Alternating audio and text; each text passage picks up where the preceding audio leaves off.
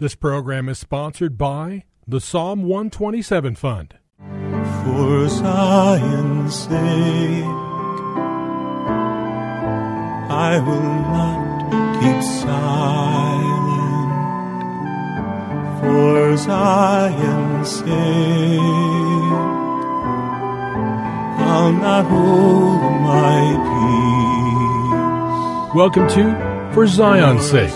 Isaiah 62:1 is taken directly out of the Hebrew Scriptures when the prophet Isaiah declared, "For Zion's sake I will not keep silent, and for Jerusalem's sake I will not keep quiet, until her righteousness goes forth like brightness, and her salvation like a torch that is burning." Your hosts for the program are Shelley and June Volk, Jewish believers burdened to see Jew and Gentile become one. Believers strengthened in their faith and for their Jewish kinsmen to come to the saving knowledge of Jesus as the Messiah, the Son of God. Bless the Lord and welcome to For Zion's Sake. We thank you for joining us. We're the Volks. My name is Shelley. And my name is June. Hi, everyone. It's good to be with you as we continue a theme that we started on Monday, and that theme is the ways of God. And we started by reading, and we think we should do it again today, Exodus 33, beginning at verse 12, because this is the starting point to understand the difference between knowing God through His ways or just recognizing who God is through His acts. All right, Exodus 33, beginning at verse 12. Then Moses said to the Lord, "See, thou dost say to me, bring up this people, but thou thyself hast not let me know whom thou wilt send with me. Moreover, thou hast said, I have known you by name, and you have also found favor in my sight. Now therefore, I pray thee, if I have found favor in thy sight, let me know thy ways, that I may know thee, so that I might find favor in thy sight. Consider too that this nation is thy people." And he said, "My presence shall go with you, and I will give you rest." Then he said to me, "If thy presence does not go with us, do not lead us up from here." Verse 16, "For how then can it be known that I have found favor in thy sight, I and thy people? Is it not by thy going with us, so that we, I and thy people, may be distinguished from all the other people who are upon the face of the earth?" And the Lord said to Moses, "I will also do this thing of which you have spoken, for you have found favor in my sight, and I have known you by name." God's answer to Moses' request to know his ways was, "My presence shall go with you, and I will give you rest." We then looked to Psalm 103, verse 7, which says, "He made known his ways to Moses, his acts to the children of Israel." Two different ways to relate to God, either by acknowledging his acts, which are miraculous, but there's a deeper, more intimate way, and that is he made his known ways to Moses. And in this day and age, we need to know the ways of God.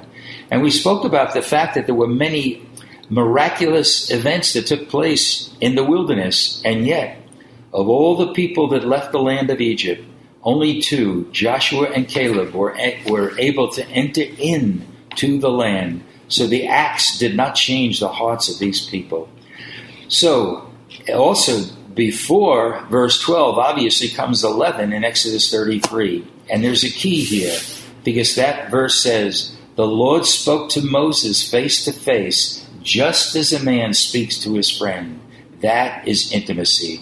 The word for Hebrew for way is derek. It means a mode of action or a course of life. In Greek, it means a road, a progress. In other words, the way or the ways of God really refer to a way of life that will determine your behavior and actions. We looked at Psalm 25, verses 4 and 5. "Make me to know thy ways, O Lord. Teach me thy paths." Verse 8 in Psalm 25, "Good and upright is the Lord. Therefore he instructs sinners in the way." We read from Psalm 27:11, "Teach me thy way, O Lord, and lead me in a level path." Psalm 25:12 again, "Who is the man who fears the Lord? He will instruct him in the way he should choose. So we need a healthy fear of God, a reverence for the Lord. And if we fear the Lord, he will instruct us in the way he should choose. Haggai 1:5 says, consider your ways. In other words, in Hebrew, that really means set your heart on your ways. 2 times in Jeremiah, we read, amend your ways. And in Psalm 18, verse 30, it says, as for God, his way is perfect. So one of the distinguishing characteristics of a believer should be that we seek God's ways and not our own. And especially in this generation, Shelley, when same-sex marriage, when there are laws being passed that go against God's way and God's word. It's so important because people are compromising and churches are compromising, and loving the Lord and knowing his way according to his scripture, what is sin in his sight, how one is lost, and then how one is redeemed. For our listeners, I pray that you would do anything that you choose in the way of God. And if you know that it's not his way, you would not choose to do it. And we see this in Proverbs chapter 14, verse 12, and Proverbs chapter 16, verse 25. There is a way that seems right to a man, but its end is the way of death. And so when we live in sin, when we choose to do things that are not God's way, the end of that is death. That's really powerful, June. When we go to Psalm 119, verse 59, carrying the same thought, the Word of God says, I thought about my ways and turned my feet to your testimonies. You know, Ginny, I think we see a New Testament example of that in Luke chapter 15 regarding the prodigal son. We know that he chose his own way. His own way was to go to his father. And it says in chapter 15, verse 11 and 12 in Luke, and he said, a certain man had 2 sons, and the younger of them said to his father, Father, give me the share of the estate that falls to me. And he divided his wealth between them. And not many days later, the younger son gathered everything together and went on a journey into a distant country. And there he squandered his estate with loose living. So this was the way that this young son chose to follow. And again, we see throughout that story, I don't want to go through all the details, is he began to be in need. I trust you know the story. And when you go down to verse 16, the word says, and he was longing to fill his stomach with the pods that the swine were eating, and no one was giving anything to him. But when he came to himself, another version says, but when he came to his senses. In other words, he realized that his way was really the way of death. And so he came to himself, and it says, how many of my father's hired men have more than enough bread, but I am dying here with hunger. In other words, if he was staying there, he could have physically died. But he came to himself, and what happened? He went back to his father's house. He chose the way of God. He chose to go back to the way he was brought up, the foundations of the faith, and he came to his senses, and he came back to where he should be. And you know, Shelley, within that parable, it talks about the son who didn't think he was worthy any longer to be his father's son. He went back. His father ran to meet him, but he thought he would be a servant in his father's house.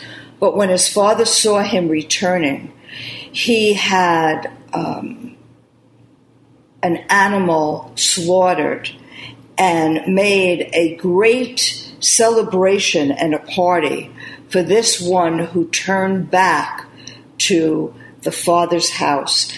And his brother, who was always with the father, got jealous and wondered why the father never made a party for him. And the father said, you were, with me always.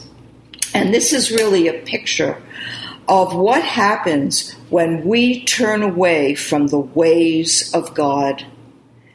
It's really true. And the son who was the prodigal who went and ate and drank with street people and took drugs and lived loosely, but he spent all that his father had given to him. So I really think it's a lesson for you and me and for every one of our listeners that we would be mindful to the Word of God and the ways of God. And in this generation, it's so difficult because you can always find a counselor or a church or people that might agree with you if you're living sexually together with someone not married, if you decide that you want to marry someone from your own sex. There are so many things that are against God's ways. So how do we know God's ways, Shelley? Only through the Spirit of God and the Word of God. And I just encourage every listener, especially if someone is struggling in your life with drugs, with sexual problems, that you would cry out to God and go to His Word and ask Him to teach you His ways through the Word of God from Genesis to Revelation. And I will pray that every listener will take heed to the ways of God and ask the Lord to deliver you and help you to live a holy, righteous life before Him, because it is by His grace that you are saved, and He desires to pour out that grace upon you. Really, as we conclude, Junie, it's good to listen to Proverbs 16, verse 3. Commit your works to the Lord, and your plans will be established. In other words, when we commit ourselves to the Lord, He will establish our ways. Can you answer something for me, Shelley, that if someone's work is not of God and they're really believing that it is, how can the Lord direct them? How can He teach them? You know, I think one way, Junie, and we'll talk about it more tomorrow, is that peace is one of the indications that we're in the ways of God. Remember, God's answer to Moses in Exodus 33 was, my presence will go with you, and I will give you rest. I will give you shalom. And then it says, as we conclude today, in Psalm 37:5, commit your way to the Lord, trust also in Him, and He shall bring it to pass. And then 2 verses later, it says, rest in the Lord and wait patiently for Him. Rest and peace, I believe, it's kind of the indication that you're in the work of God and in the way of God, rather than choosing your own way. And let's continue this thing tomorrow. Father, we thank you, Lord. Thank you that there's man's way, but there's a higher way, and that higher way is God's way. And may we all choose to do things God's way. May we seek your will, and may your presence be with us. And let the peace of God, which passes understanding, be the indication that we're in the ways of God. We pray this in Jesus' name. Amen. For Zion's sake. Thank you for joining us this evening. If you would like to get in touch with Shelley and June, you can write to them at P.O. Box 1784, Scottsdale, Arizona 85252. That's P.O. Box 1784, Scottsdale, Arizona 85252. And you can also contact them on their website, ShelleyandJuneVolk.com. That's ShelleyandJuneVolk.com. Until next time, the Lord bless thee and keep thee. The Lord make His face to shine upon thee and be gracious unto thee. The Lord lift up His countenance upon thee and give thee peace. This program was sponsored by the Psalm 127 Fund.